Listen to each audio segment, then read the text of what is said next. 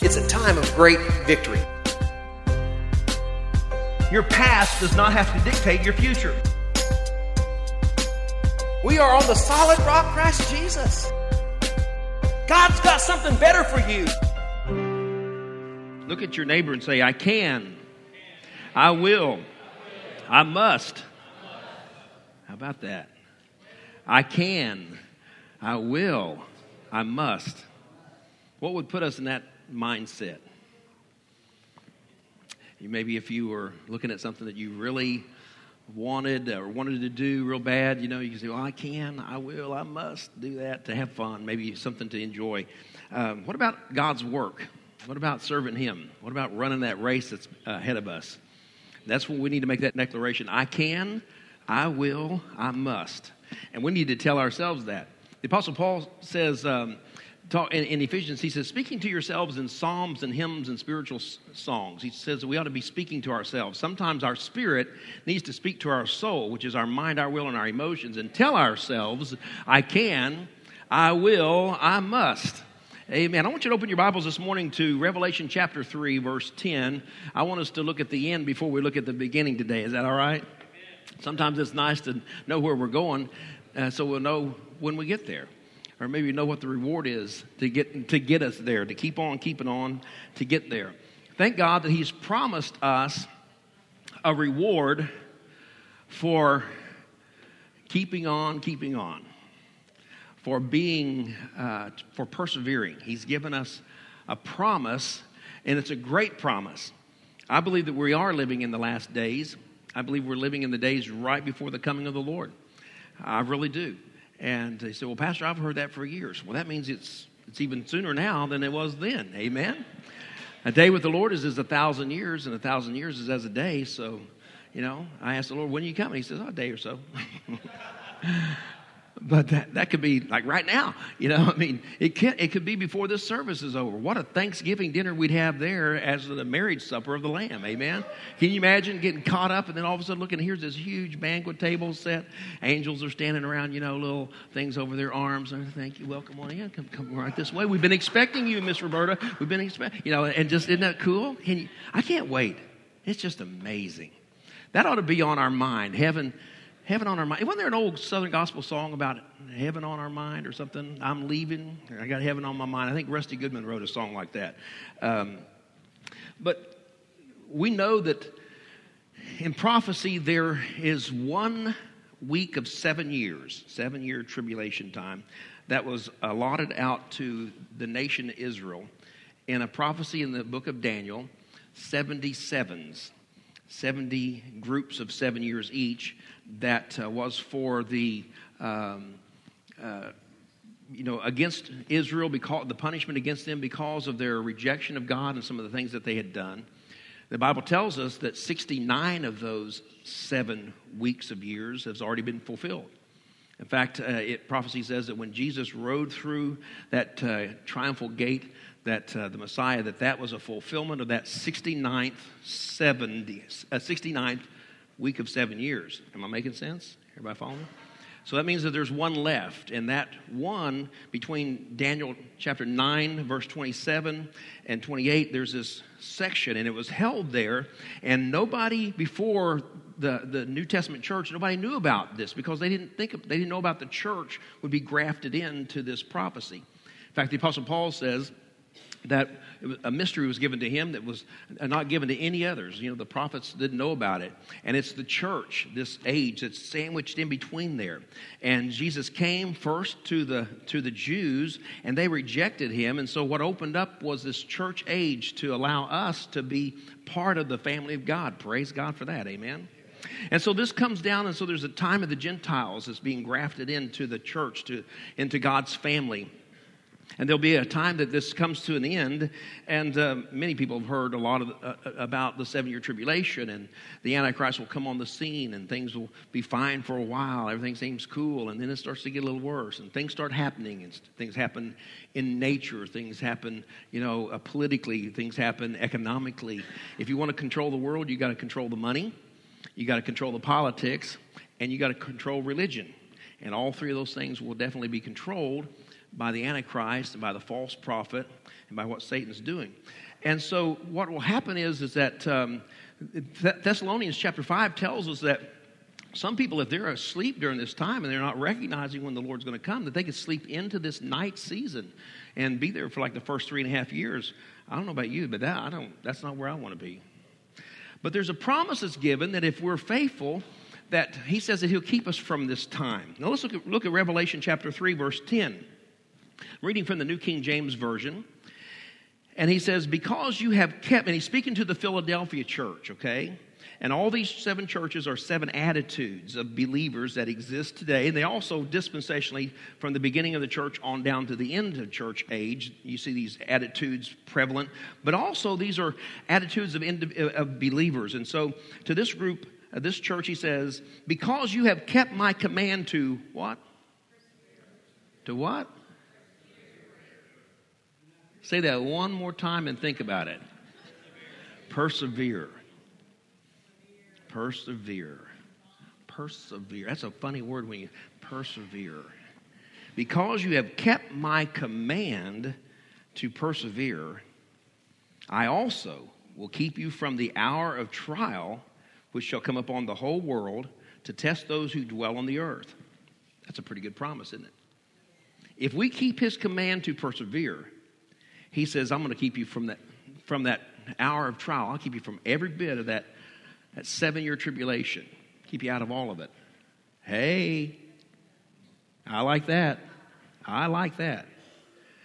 Doesn't it seem logical if we persevere through a little bit of trouble here, it's better than having to go through a whole lot of trouble then? I mean, if you would know something, if you could look back, they say life is lived in reverse.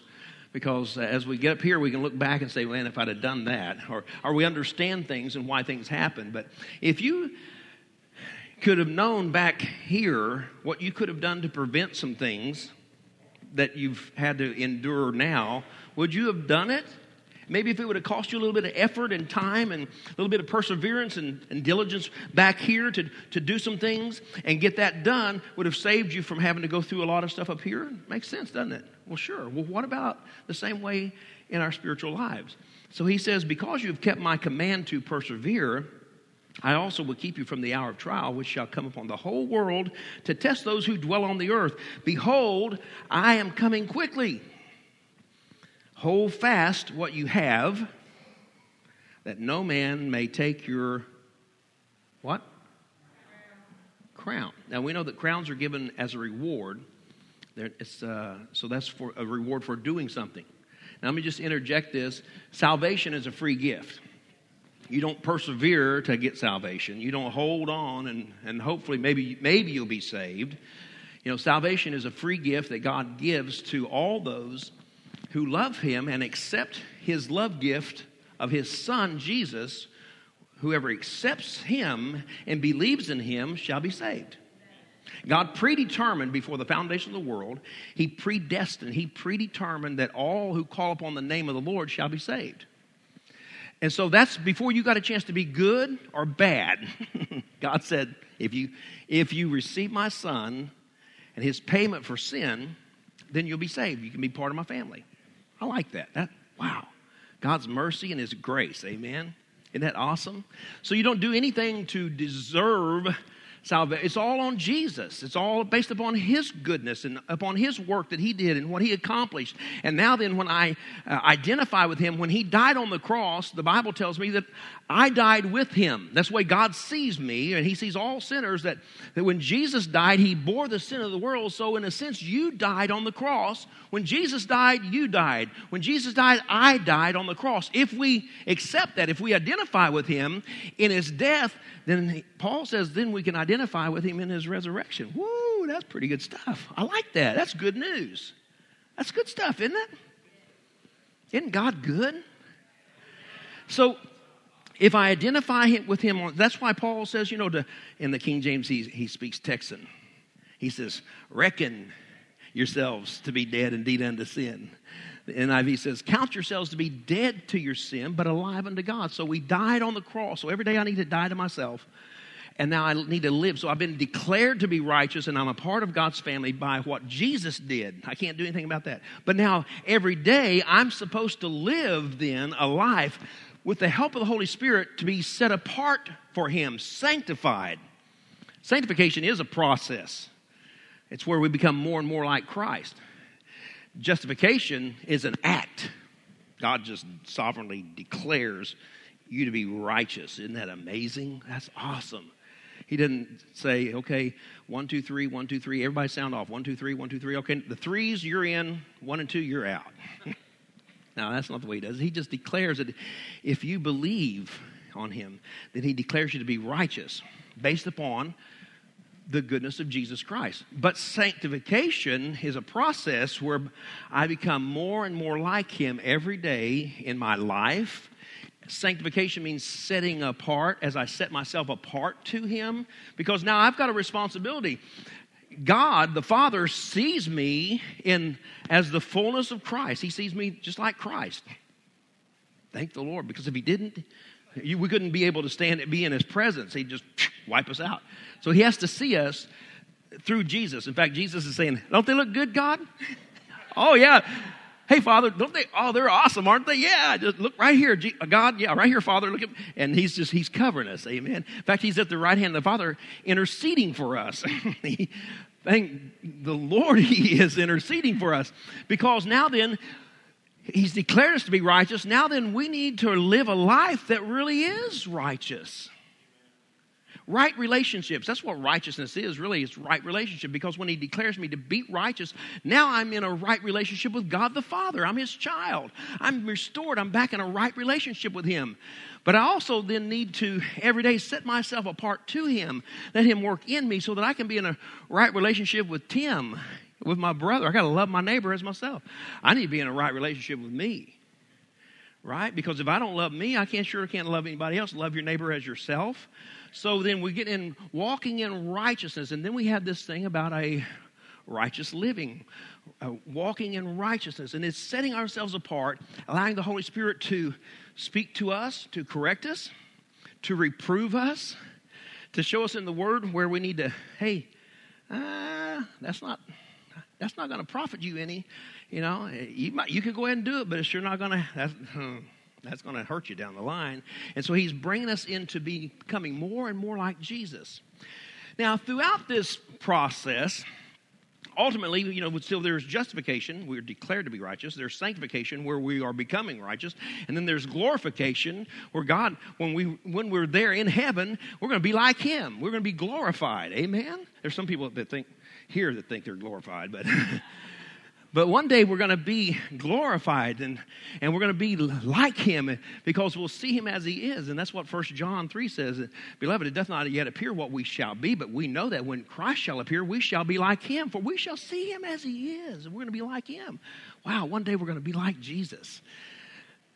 Now then we need to be becoming like Him so that other people can see us and see what Jesus looks like. That's why He says that you are the light of the world. Let your light so shine that men might see your good works and glorify the Father. The only good works are the works that look like Jesus, the works that Jesus would do. So here we go. So there we go. I've been saved from the penalty and guilt of sin. God declared me to be righteous. I have been saved. Every day I'm being saved or delivered from the power of sin that would try to hold me down and defeat me and keep me from reaching that goal of becoming more and more like Christ, because somebody might see God in me and decide, hey, I want to be like that or whatever. It's our witness. And so the power of sin is always working against us. But I'm every day, Paul said, I die daily, so I am being delivered. I'm being saved every day. One day I will be saved from the very presence of sin. There will be no sin. There won't be any sin anymore. We'll be set free, delivered from even the presence of sin. So that's our journey. That's where we're going. In this process between justification and glorification, it gets tough. It's not all highways and byways. It's some pathways and some gateways, and it's some little treacherous places, and there's some valleys, and there's some rugged mountain paths, and there's some things of where that it's tough. Sandy and I had the opportunity to go to Beijing, China a few years ago, it was really neat because I got a chance to preach in the underground church. It's awesome. I mean, wow, what an awesome privilege that was. But while we were there, we decided to go out to the Great Wall of China. Hey, might as well take it in while you're there, right? I don't know about you, but for some reason or another, in my mind, I'm thinking they built this wall, and it's kind of like if we built a wall up, and so then you just go along and you build the wall that high, right? So if you got up on top of the wall and you were walking, you would think, okay, cool, I'm up here now. This is great. I'm just walking. Boy, was I wrong.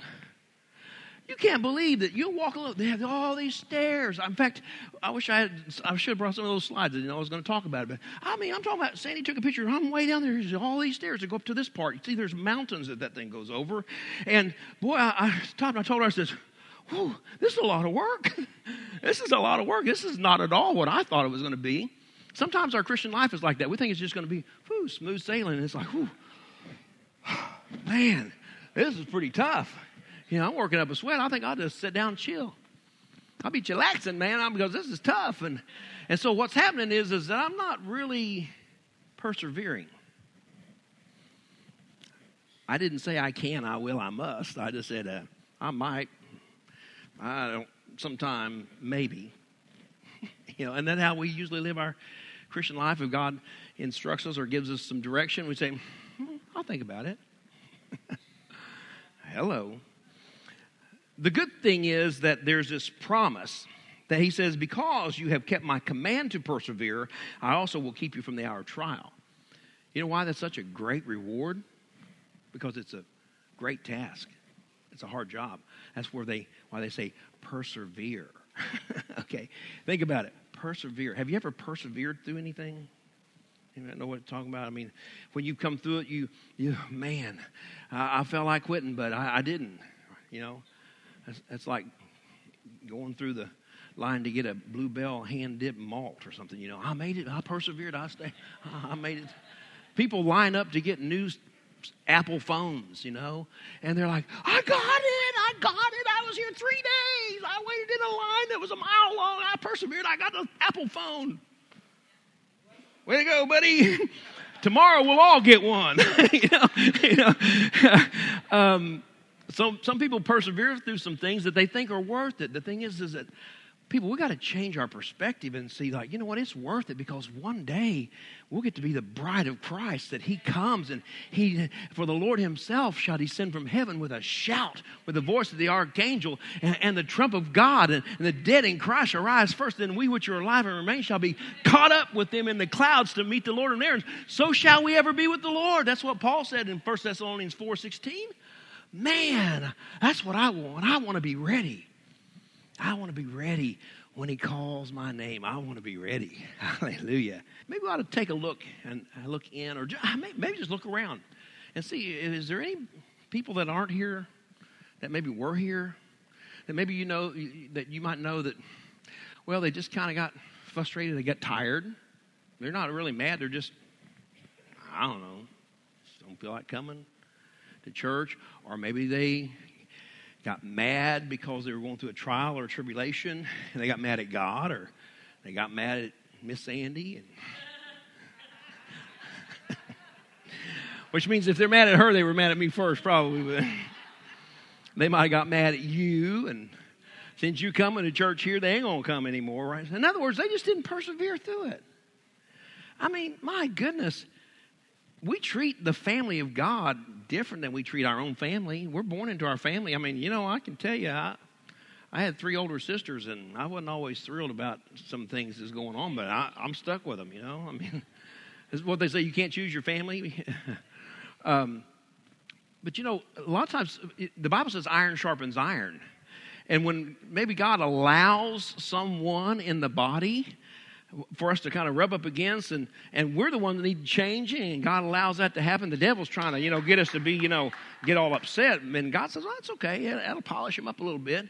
And we're like, we're going to forget that, and we just get mad and leave. What's up with that? It was going to really work for our good, but we didn't realize it. I want you to open your Bibles now to Romans chapter 5. This chapter in Romans is what we call the much more chapter. If you read all of it, it talks about how much more, how much more, how much more. And he's talking about doing some comparing. But in where did that come from? In Romans chapter 5, verse 1, the Apostle Paul says, therefore, since we have been justified through faith, hey, we talked about that, right? We've been justified, declared righteous. Since we've been justified through faith, we have peace with God. We're in a right relationship with God. We got peace with God. We're not at war with God anymore. He's not at war with us. Now, He loves us, and we're in His family, and we have peace with God. That's a good thing. That's a real good thing. If anybody you want to have peace with, you definitely want to have peace with God, okay? Because if God be for us, who can be against us? So now that because we've been justified through faith, we have peace with God through our Lord Jesus Christ, okay? We spent a lot of time talking about that. Verse 2, through whom, and through Jesus, we have gained access. Think about that just for a second. Through Jesus, we've gained access. Hey, that means you've got a new realm, new dimension of authority or a new dimension of privilege, right? When you gain access to something, that means that you've taken a step up now. You are somebody, unless it's, gaining access to something.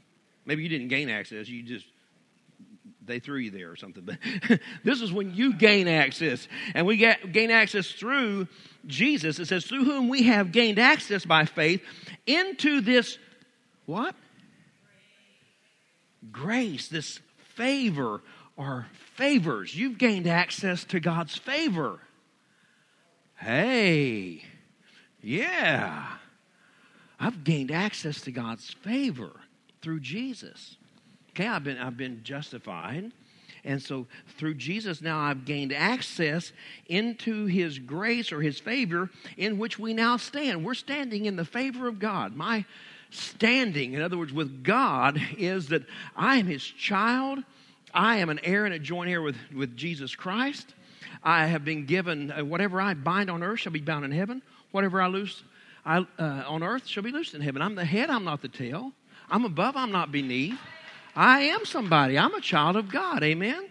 So it says, and we rejoice in the hope or the earnest expectation of the glory of God. And he says, so we're standing in this favor, and we can rejoice that we can earnestly expect the glory of God. What is the glory of God? His abundance, authority, power, wealth. It's His splendor. It's God's character.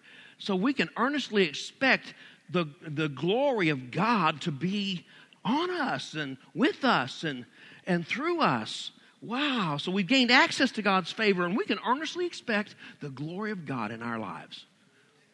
Do you expect His abundance in your life? His authority in your life? I've gained access. I've gained favor. His power in your life. In my name you will cast out devils. And, in all these things He tells us. His splendor, His character. We can expect His character. We begin to look like Him. We begin to act like Him.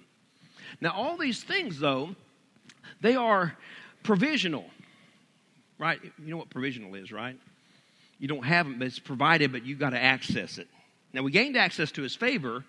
Now, then we have to appropriate all these things that we have access to.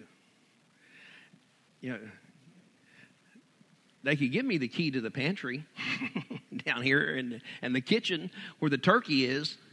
I might have gained access to it, but until I actually go up and open the door and go in and pick me up a slice of that world's famous turkey from Joe's and slap it in my mouth, I haven't actually appropriated. Everybody follow me.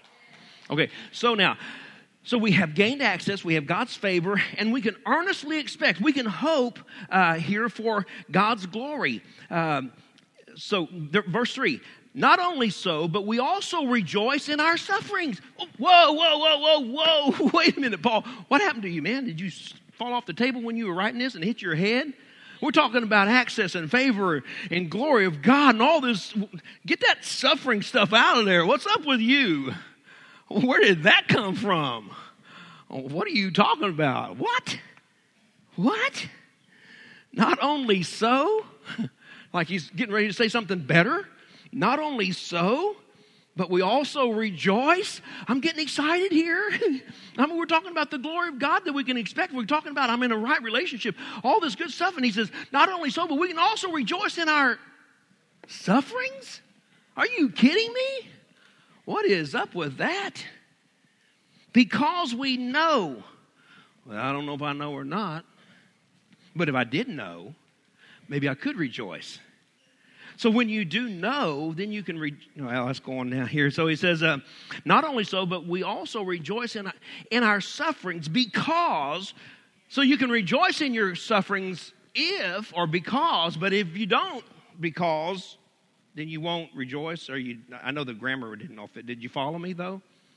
So he says, not only so, but we also rejoice in our sufferings because we know that suffering produces, and this is getting worse, perseverance. What happened to the abundance, authority, power, wealth, splendor, glory? Whoa, what up with that?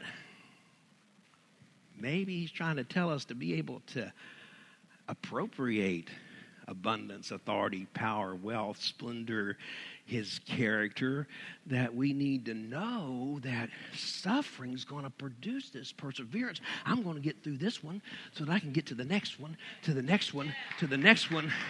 And if I make it through, something's changing in me. See, praise God that he saved me. And he picked me up. And like they used to, those old testimonies in southeastern Oklahoma. You ever been down there? I didn't think so. But maybe you've heard something. He picked me up out of the mire and the muck. He set my feet on the solid rock. Y'all heard them, right? We used to go to some of those old Church of God services. Woo! And them ladies, they had their special rings. They had little hoops made in the bottom of the ring so they could pull that handkerchief through it.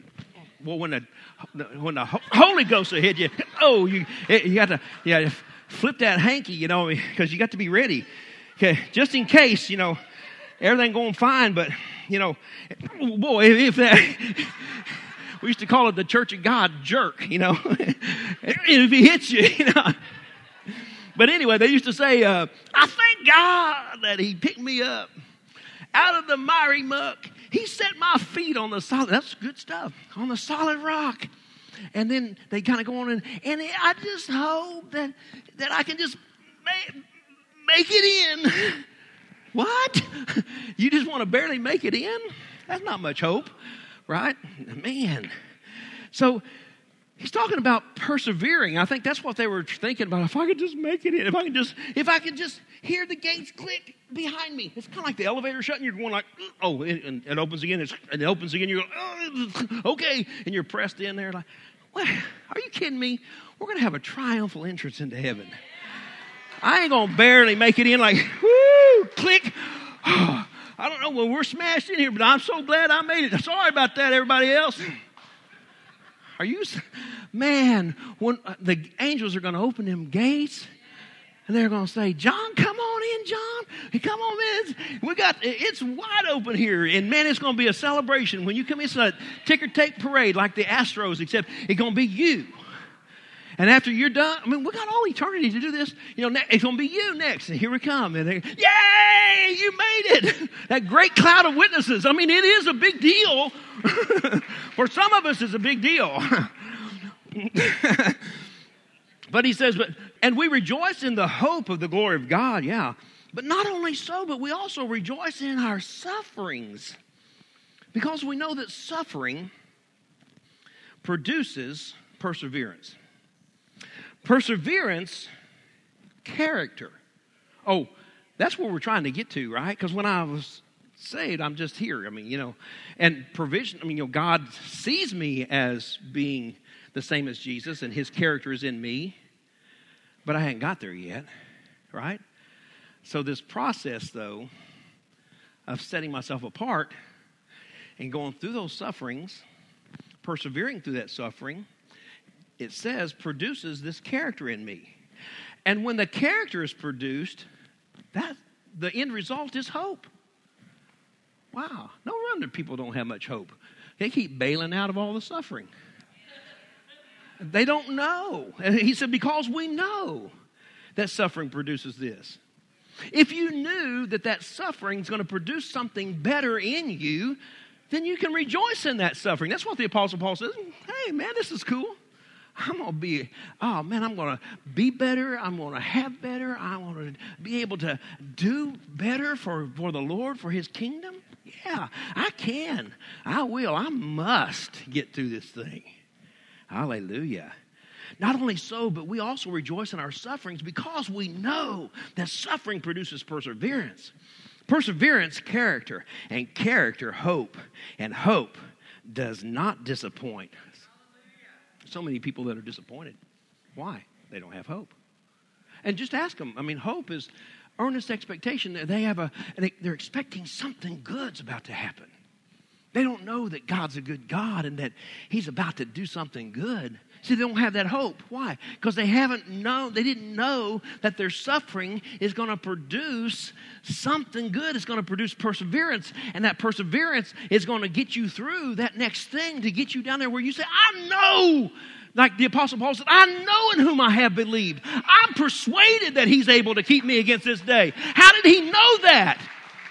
Being stoned and raising up and saying, wow, I made it through that. Being shipwrecked and he's saved. Being beaten and he lives. That's how he knew. I know in whom I have believed. He said, I'm persuaded that he is able to keep me against that day. I like that old song. What have I to dread? What have I to fear? Leaning on the everlasting arms. Man, perseverance. Who would have thought it was such a good thing?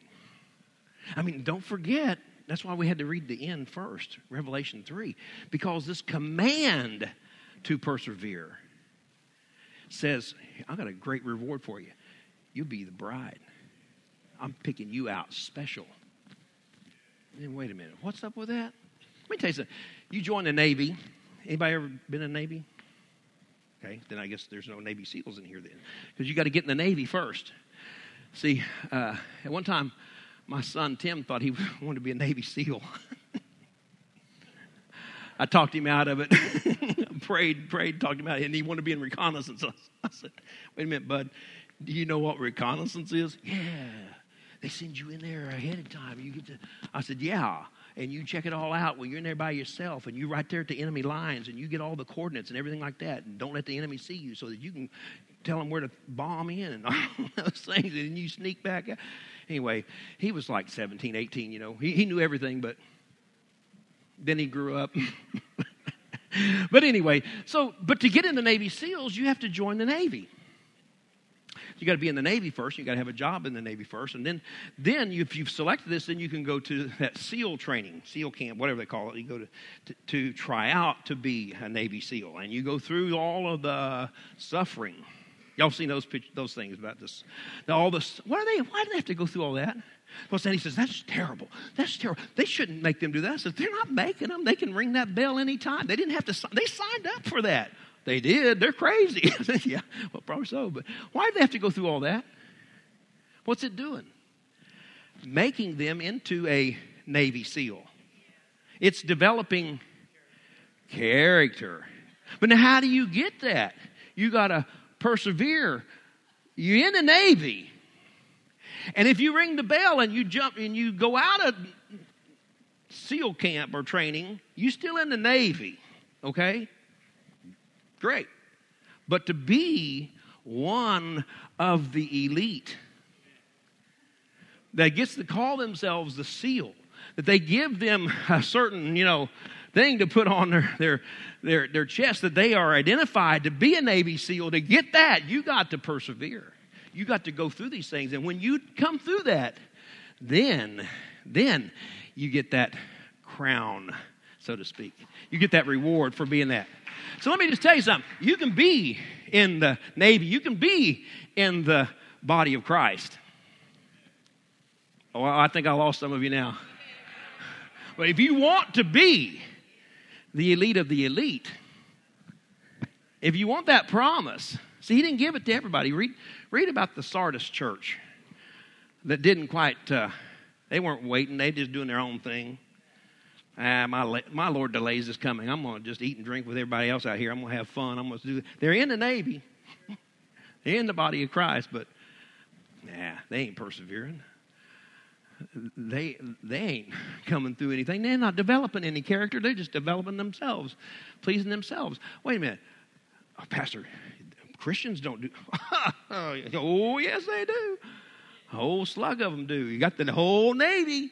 And you got the Navy SEALs. Are you following me? So see, there's a certain thing, because in a minute you're going to see where that if you make it through this suffering, you get a crown of life. Now that is Zoe, the word Zoe, but that which it entails eternal life, but it's life as God has life. There's a lot of Christians that they're not living that abundant life. Jesus said that the thief comes to steal, kill, and to destroy, but I've come that you might have life and have it to the full, have abundant life, have this Zoe life, have this life as God has life, abundance, authority, power, wealth, splendor, character. Why? So you can persevere and get through these things. Okay? So, you can be in the Navy, but if you want to be in the elite of the elite, then there's going to be some suffering. Okay, well, then I'm checking out right now. Well, fine, check out, because you're going to have suffering anyway. So see, the way I look at it, I can do a little suffering now when the Lord's there to help me. And if I persevere with the help of the Holy Spirit, I'll make it. I can, I will, I must. But if I don't, I'm going to have suffering. And then the problem is I'm stuck, because that's part of my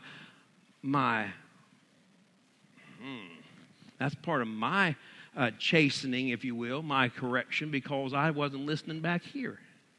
My dad had a thing, you listen now or you listen later. He had a way to make me listen later. Anybody know what I'm talking about?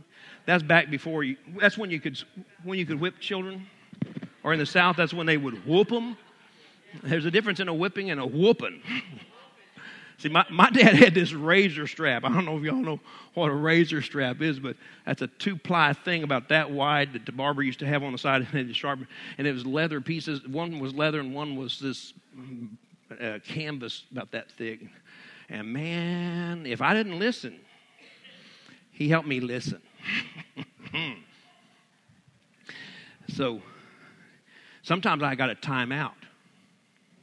That means how much time I was out on the floor after when I didn't listen. That's the kind of time. One of our kids, I get ready. They didn't listen. So okay, and I told you what was going to happen if you don't listen. So we get ready. Can I have a timeout? I laughed because I thought I'll give you one of my dad's timeout. Okay, moving on. In our spiritual life, there's going to be trouble. There's going to be problems. I don't know why we think that we can't deal with them, or that it's not going to happen, but it's going to happen. So if Paul says, verse 3, again, not only so, but we also rejoice in our sufferings, because we know that suffering produces perseverance. Perseverance, character. Character, hope. In other words, earnestly expect. I know that it's not the kind of hope, the wishful hope that is the natural kind of hope. This is spiritual hope, which means earnest expectation for good. I know. And he says, and hope does not disappoint us, because God has poured out his love into our hearts by the Holy Spirit, whom he has given us. So, the end result there is hope, not doubt. So he's going to develop this hope in us, and hope comes when I have developed this character that I know who God is, and I'm becoming like him, and I just know and I expect God to take care of me. Like I said, like the Apostle Paul said, I know in whom I have believed. I'm persuaded he's able to keep me against that day. So what we see here is that Jesus is the bridegroom of my soul, and I'm developing this characteristic with it. I know that he's the bridegroom of my soul, and that I believe that I'm going to reign with him. That's my earnest expectation. I believe that he's the bridegroom of my soul, and I will, I must make it through this one. I will, I must make it through this next opposition or whatever comes my way. Now look at James chapter 1. It just gets better. I mean, some people could think it's getting worse, but hey, this is getting better. I mean, it really is. It's James chapter 1. This is Jesus' brother, James. Verse 2. Crazy. That guy crazy right here. Listen to this. Consider it pure joy, my brothers and sisters, whenever you face trials of many kinds. What is up with these guys? Man, these guys are crazy. Consider it pure joy, my brothers, whenever you face trials of many kinds. Because, here's that thing again, you know. If you don't know, then you're going to find yourself in some trouble, but you better know. He says, because you face trials of many kinds, because you know that the testing of your faith develops, there it is again, perseverance. What is up with this perseverance stuff? Let me tell you something. If we don't discover it and we don't know how to develop perseverance, we're going to be coming up real short. We're going to be in the Navy, but we're going to be going through all that other stuff. Man, he says, verse 3, James chapter 1, verse 3, because you know that the testing of your faith develops perseverance. Now, let me tell you something, people. Faith isn't faith until it's tested. See, faith comes by hearing from the Word. So as I'm preaching today, hopefully you're developing some faith to believe God's Word. But that's just out there. But faith isn't really faith. It's not complete until it's tested. See, you can sit in a class and a teacher can tell you a bunch of stuff and you can hear that. But until it's tested, that's when you really know. And then when you actually put it into practice in your life, that's when it's real. So faith isn't faith until it's tested. And so Satan does a real good job about trying to test our faith because he tries to test you in such a way that you reject what you've heard and you don't believe it, then he wins. But if he tests you in those things and you still believe it after all that, then it's faith, and it's tested faith, and man, that faith develops some character in you that says, man, I know I made it through that one. You know, and I mean, you feel like you start to get in, like those Navy SEALs, you get in shape, you know? You start to get in shape. He's like, yeah, I can do that. I can. I will. I must. So it says perseverance must, so it develops perseverance. And look at this, verse 4, James chapter 1. Perseverance must finish its work so that you may be mature and complete, not lacking anything. So in other words, we got to get from point A to point B down here. So we've got to, perseverance, it has to finish its work. I've got to persevere through this struggle. Well, what that does is it develops some character in me. And so then when I go through this struggle and I persevere, if perseverance finishes its work, I get down here where I am mature. You see, I begin to be the bride of Christ. The Bible says, Revelation 19:7 says the bride has made herself ready. In other words, persevered and developed some character.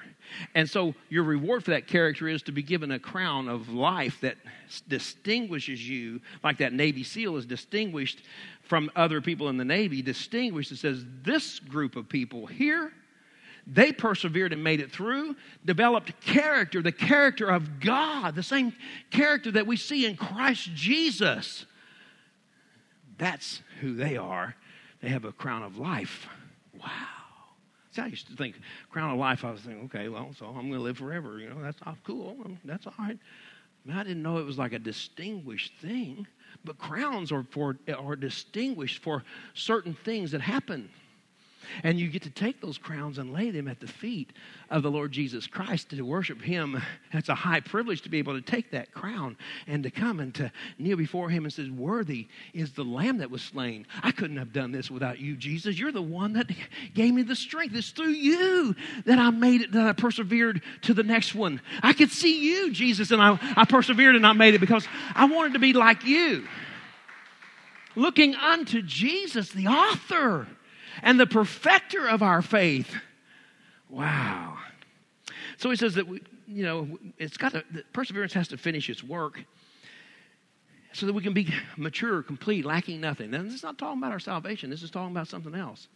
So what it does is when we come through this thing, we're proving God's character, and we're proving to God. We're also proving to ourselves. We're proving to the kingdom of darkness that we know who God is, that we know what his favor means, and we know that what he can do to get us through these things, and that no weapon formed against us can succeed. You can say that, but until you've stood in the face of it, to when every weapon from hell is launched against you, until you stand against that, and then you see it go by and you're still standing, then you know that no weapon that's formed against you can prosper.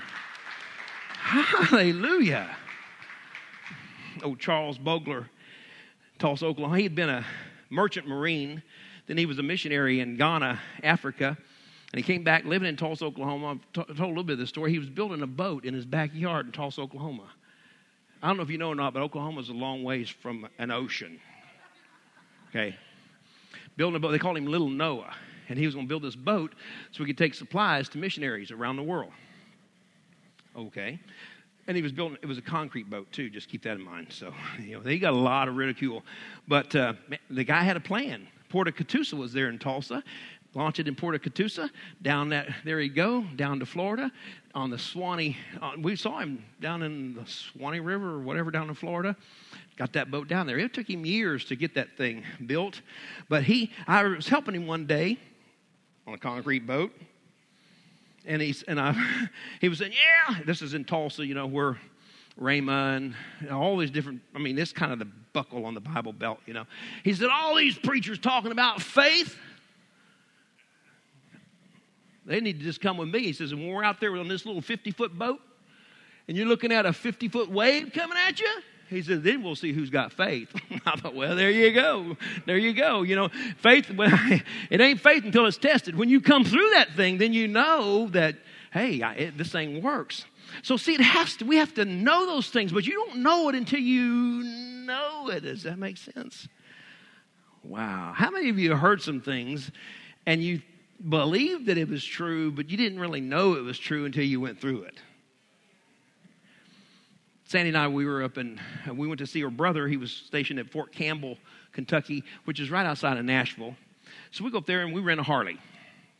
Favorite thing to do.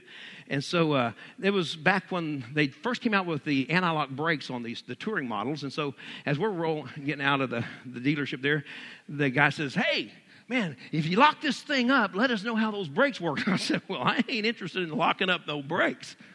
If you do that, that means there's an emergency situation that you're having to lock up the brakes. Now, I ride Harleys, and without anti-lock brakes, you lock them up, and all of a sudden you're sitting like this, and you feel something coming around you, and you look and, oh, there's my tag right there, or it's coming around this way. And I've had that happen to me before. Oh, a semi-hi, how you doing over there? Because somebody locked up in front of you. Not very fun. If there's two people on there, really not fun. So here we are. So we got this bike, and we're now down at whatever that, Clarksville or whatever it is. And it's real hilly, and so we're on the Harley, and it just starts to rain. How many of you ride motorcycles? A couple of things you don't want to happen. One is rain. And right at first, it really makes the highway real slick. We're at the top of this hill. And so as we're coming down this hill, just starting to rain, there's a car down there at this little intersection getting ready to turn out onto the highway we are. And this lady, she's sitting there, she looks right at me. And I see her looking at me. And then she turns and looks the other way, which you're supposed to. She looked back at me, and I had this funny feeling, this ain't going to work out the way it's supposed to work out. Out she comes. People think that motorcycles are small or something, I guess, and they just pull out in front of them and think, I can beat that. And she pulled out in front of me, and we were there on top of her, and I locked that big old Ultra Classic up, me and Sandy together on wet highway, and all of a sudden, something was amazing. Now, I believe the Lord was with us too, but boy, those anti-lock brakes, and you could just kind of feel them surging. And that bike stayed just as straight and just as true and stayed upright, perpendicular. It's a good thing on a motorcycle. And here we come, and it stopped on wet pavement. I go, wow. And I made a decision when I bought my next motorcycle, they would have anti-lock brakes on them. So it worked, But see, everybody talked about anti-lock brakes. Oh, they're wonderful. Are they? Really? How do you know? Well, they should be. Well, do you know that they're good? Well, not really, but, theoretically. But do you know? Well, no, not really, but... See, when I went back to that dealership, and they were talking about anti-lock brakes, they were theoretically talking about them, but I could talk about them. Because I knew then that they worked. See, faith is like that. And we can talk about all these things of God, but until you come through it and you sliding down there, then you know that it works. Faith works when you work your faith. And so that's what we have to have in our life. And so, see, without that trial, I'd never know that. But we want to just bail out when the going gets tough. Ain't no tough get going. We ain't tough. We want it comfortable. We want it easy, right? That's just the way we are. Come on now, don't shout me down. So perseverance, we have to have this perseverance. It keeps coming up over and over and over. Perseverance, because you kept my command to persevere. Oh, wait a minute, that got my attention. Wait a minute, am I persevering? I've read that scripture thousands of times. That's my hope, everything else. And I've quoted that. And I've said command to persevere. And I thought, let me pause there just for a second and do a little examining. Am I? Okay. Yeah. Maybe I need to kick it up a little bit. I need to say, I can, I will, I must. Because I'm telling you, I don't care who you are. If you don't keep your spirit full or something, I don't know. If you don't determine that you're going to persevere, you'll take the easy way out. That's just the way we are. Now, we don't have time today to go into all these because you guys are making me nervous. Y'all smell world-class turkey. That's what it is. But we're going to get started on this because this is something, wouldn't you say this is pretty important? If this is going to keep you out of the tribulation, you think it's something we need to hear? I think so. I'm trying to help you. I know turkey's going to help you, but I'm trying to help you too, Perseverance. What is perseverance? How do you describe it? Well, here's how I describe it, because I looked it all up. I got all the fancy words and all the definitions and all that kind of stuff, but you know what? That's kind of hard for me to remember. So here's the way I remember it. I used to ride enduro motorcycles. And endurance. It means it was made for off-road. It was made to climb hills. It was made to run on the road if you needed to be. Because they had enduro races. It's like, you don't know what's coming up, but this thing will endure anything. So what it meant was whatever you came up against, it would keep on going, no matter what opposition or difficulty. Perseverance is to continue doing something in spite of opposition or difficulty. I'm going to continue doing that. I'm going to be constant. I'm going to be steadfast. I'm going to be faithful. All those things pull into it. If you endure, if you persevere, you are faithful.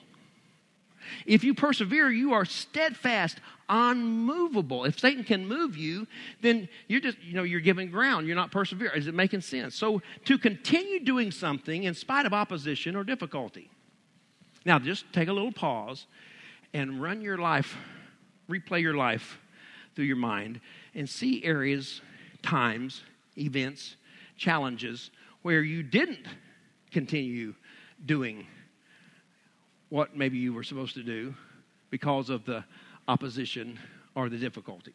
Don't say anything. You just run it over in your mind. Yeah, I missed it there. Yeah, I was so mad at him, I could have just knocked him into next week. Yeah, I didn't persevere there. I gave ground. Yeah, when I ripped that trim off that car because he opened this door into my car, I was mad. I ripped his off. Probably wasn't persevering. I lost it there. Yeah, when Sister Bucket Mouth spilling out all her garbage, I just got mad and I decided me and Sandy, we could have church in our own house. Yeah, I could turn my television on. I could put some music on. We have our own praise and worship. That didn't last very long. I thought about that when we were out at the club dancing, Well, this church thing ain't going too good, but well, I'm sure having fun. I thought, I didn't persevere there very good. Let that guy stand between me and God. I don't know about y'all. I've had some times when I didn't persevere. I didn't continue doing what I was supposed to be doing when opposition came, when difficulty came. Y'all never done anything like that? Wake up the next morning and stamp on your hand, then you remember where you were the night before and say, oh, yeah, I can't go to church today. Whew, I feel horrible. Yeah, well, if you hadn't had your head in some place where the heads weren't made to go in, throwing up everything that you had down inside of you, you might have had the energy to get up and come to church. Oh, come on now. Y'all ain't, I don't know. Y'all aren't like that, I guess. Steadfast, faithful, constancy, me and constant, no matter what's hitting you. Earl Campbell dragged 15 people along. You got people off the sidelines, kind of like the water boy. He's dragging the chain guys, he's just going. Y'all don't. Some of you don't remember Earl Campbell, but just. What's your plan? Run Earl.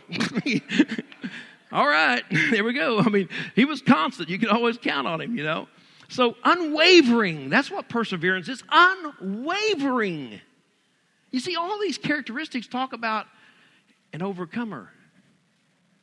An overcomer. In other words, a Christian that overcomes no matter what's thrown your way. Like a Navy SEAL. Man, no matter what it is. Land, sea, sky, whatever, no matter what they throw against us, we're going to make it. We're going to get in there, we're going to do our job, and we're going to, and we're going to do it no matter what. Special, elite. Anybody in here want to be the special elite of God? One day, and man, if you make it, you get a crown of life that says, and you get to reign with him. Paul said, if we suffer with him, one translation says, if we endure with him, we'll also reign with him. And see, the devil's right there. No, don't you do it. Don't you do it. It's going to be tough. It's really tough. You don't want to do that. You're okay. You slap him. Slap the fat off his face and tell him to get behind me, devil. I got something to do. Peter was trying to talk Jesus into taking the easy way out and not persevering. And Jesus turned around to Peter, and which was Satan speaking to him, and he says, "Get thee behind me, Satan." Don't you know that Peter had to jump like, whoa. Okay, God. Lord. Okay, Jesus, just chill out now. Let's go on. I mean, sometimes you got to do that. You got to tell the devil, get out of my face. I can. I will. I must. I can, I will. I can do all things through Christ that gives me strength. I will do all things through Christ who gives me strength. I must do all things through Christ who gives me strength. Man, I just wish I could get a few people that were willing to do that. Well, so to continue doing something in spite of opposition or difficulty, here's your fancy, here's a 50-cent word definition. To persist steadily in an action or belief, usually over a long period, and especially despite problems or difficulties. That's why I just said just to continue doing in spite of opposition or difficulty. Just persevere. Just keep on keeping on. Keep moving forward. Keep pushing. So we've got to develop perseverance. I'm not going to ask you to persevere through this sermon, but I'm going to give you the three main topics so you can think about them, all right, and see how, when we come back next week, how well you've done. Perseverance through perplexity, when you don't understand it. Job, though God slay me, I'm going to trust him. I don't know what's up, but man, I'm going to trust him. Perseverance through perplexity, when you don't know what's happening. Perseverance through persecution. I'm hard pressed, but not crushed. Persecuted, but not abandoned. Struck down. Wow, when you're persecuted, persecution comes, persevere through that. You've got to develop perseverance through that. And then persecution through progress. We've got to persevere, and we're supposed to be making progress. And when we're not, well, they should have. I would have. I could have if it hadn't been for so-and-so, and it's everybody else's faults. And so I got to persevere when I'm not making the progress that I think that I ought to be. Maybe it's my perspective. Maybe because what I think is progress is really my will, not his will. And so anyway, persevering through progress, through moving forward, we need to have perseverance. Man, I keep saying that persecution word. Wow, that's a tough one. Perseverance through all these areas in our life, because that's what's going to happen in our life. We're going to have times that we don't understand, but we just got to keep moving forward. I don't understand why I'm walking around this wall. And again, and now today, 7 times, I have no idea what we're up to. This is the craziest thing I've ever heard. Walk around a wall and shout, oh yeah, right. Yeah, that's happened a lot of times in life. It worked. They didn't understand it, but if they just persevere and do it. And then when you're being persecuted, you're like, okay, where is God? Where is God? And that's okay maybe for a while. It's all right for a while, or maybe this situation or that thing. But when it's like one thing after another, are you kidding me? Okay, God, so will you persevere? And then when you're trying to move forward and it just seems like that you're not moving at all, and then what happens is you just kind of get weary in well-doing. And he says, don't grow weary in well-doing. Because what happens then is you just kind of get tired and just, I don't know about you, but, it just seems like it's so easy to get so tired of just trying to move forward anymore. Is it just because I'm 60 or what? I mean, 60-something. Is it because I just count them by decades now? Is that why it is? I mean, sometimes you're just like, you know what? Forget it. I'm tired. It ain't worth it anyway. So just, you know what? That's far enough. Let's just drop it here. That's good enough for government work. That's. And so sometimes in our progress, we just, that's good enough. I'm tired. I'm frustrated, and that's where it's going to be because I'm done.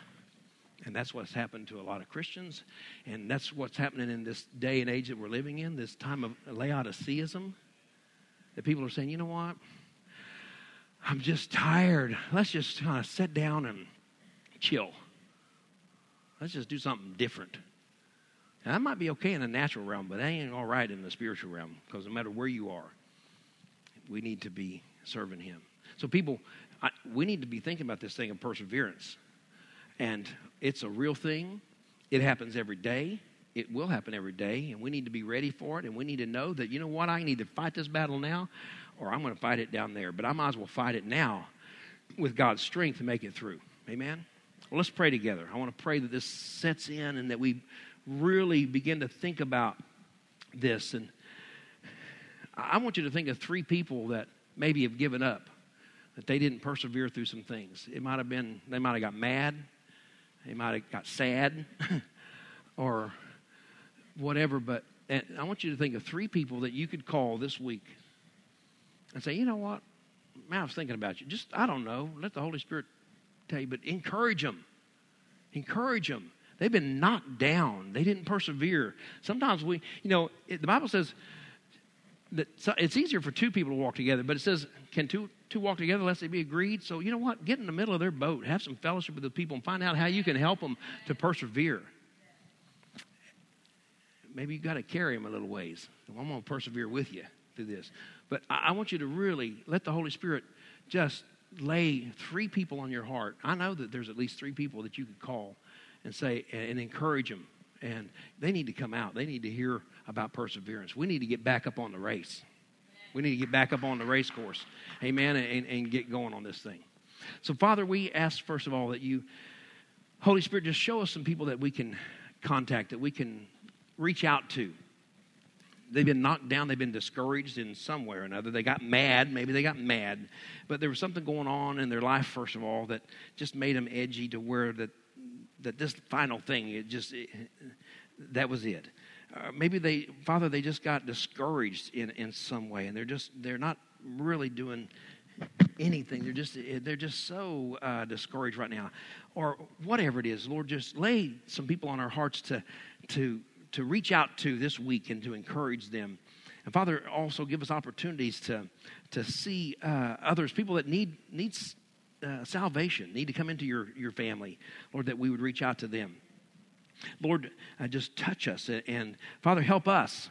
Lord, help us to examine ourselves and see where we're maybe not persevering, where we gave up in some things, where we surrendered ground to the enemy and he built a stronghold there. Now it's going to be a little tougher to get it back, but I can and I will. I must get that stronghold back and move forward and persevere for you. Lord, show us those areas in each one of our lives where we need to work on those things.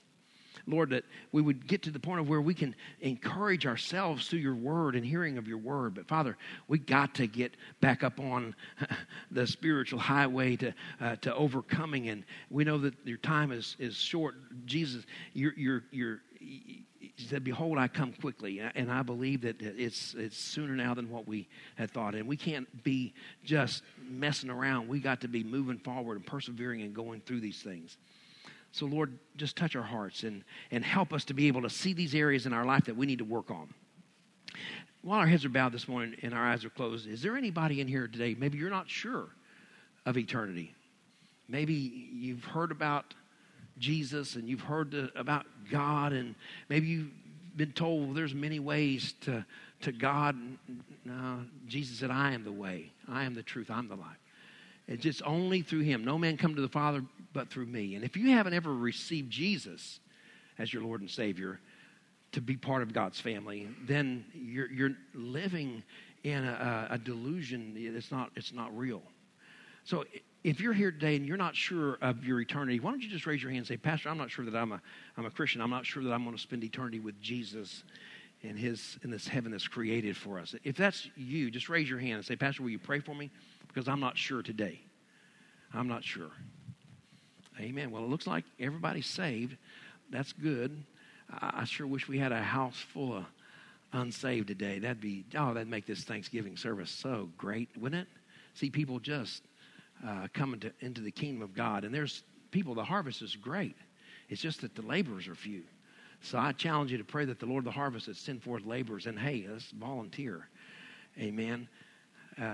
So with our heads continued, just in prayer, if you're here this morning and you want to just say, Lord, I'm going to rededicate my life to you. I'm going to receive your strength by your Spirit, your power, and I'm going to press through this thing. I'm going to get past depression. I'm going to get past just lethargy and complacency. I'm going to get past these frustrations. I'm going to get past this. I'm going to persevere, and I need your help, and I'm positioning myself right now to receive it. Nobody looking around, but just raise your hand to the Lord and say, Father, if that's you, just say, Father, that's me, that's my purpose, and I need your help. And Holy Spirit, I need you to help me.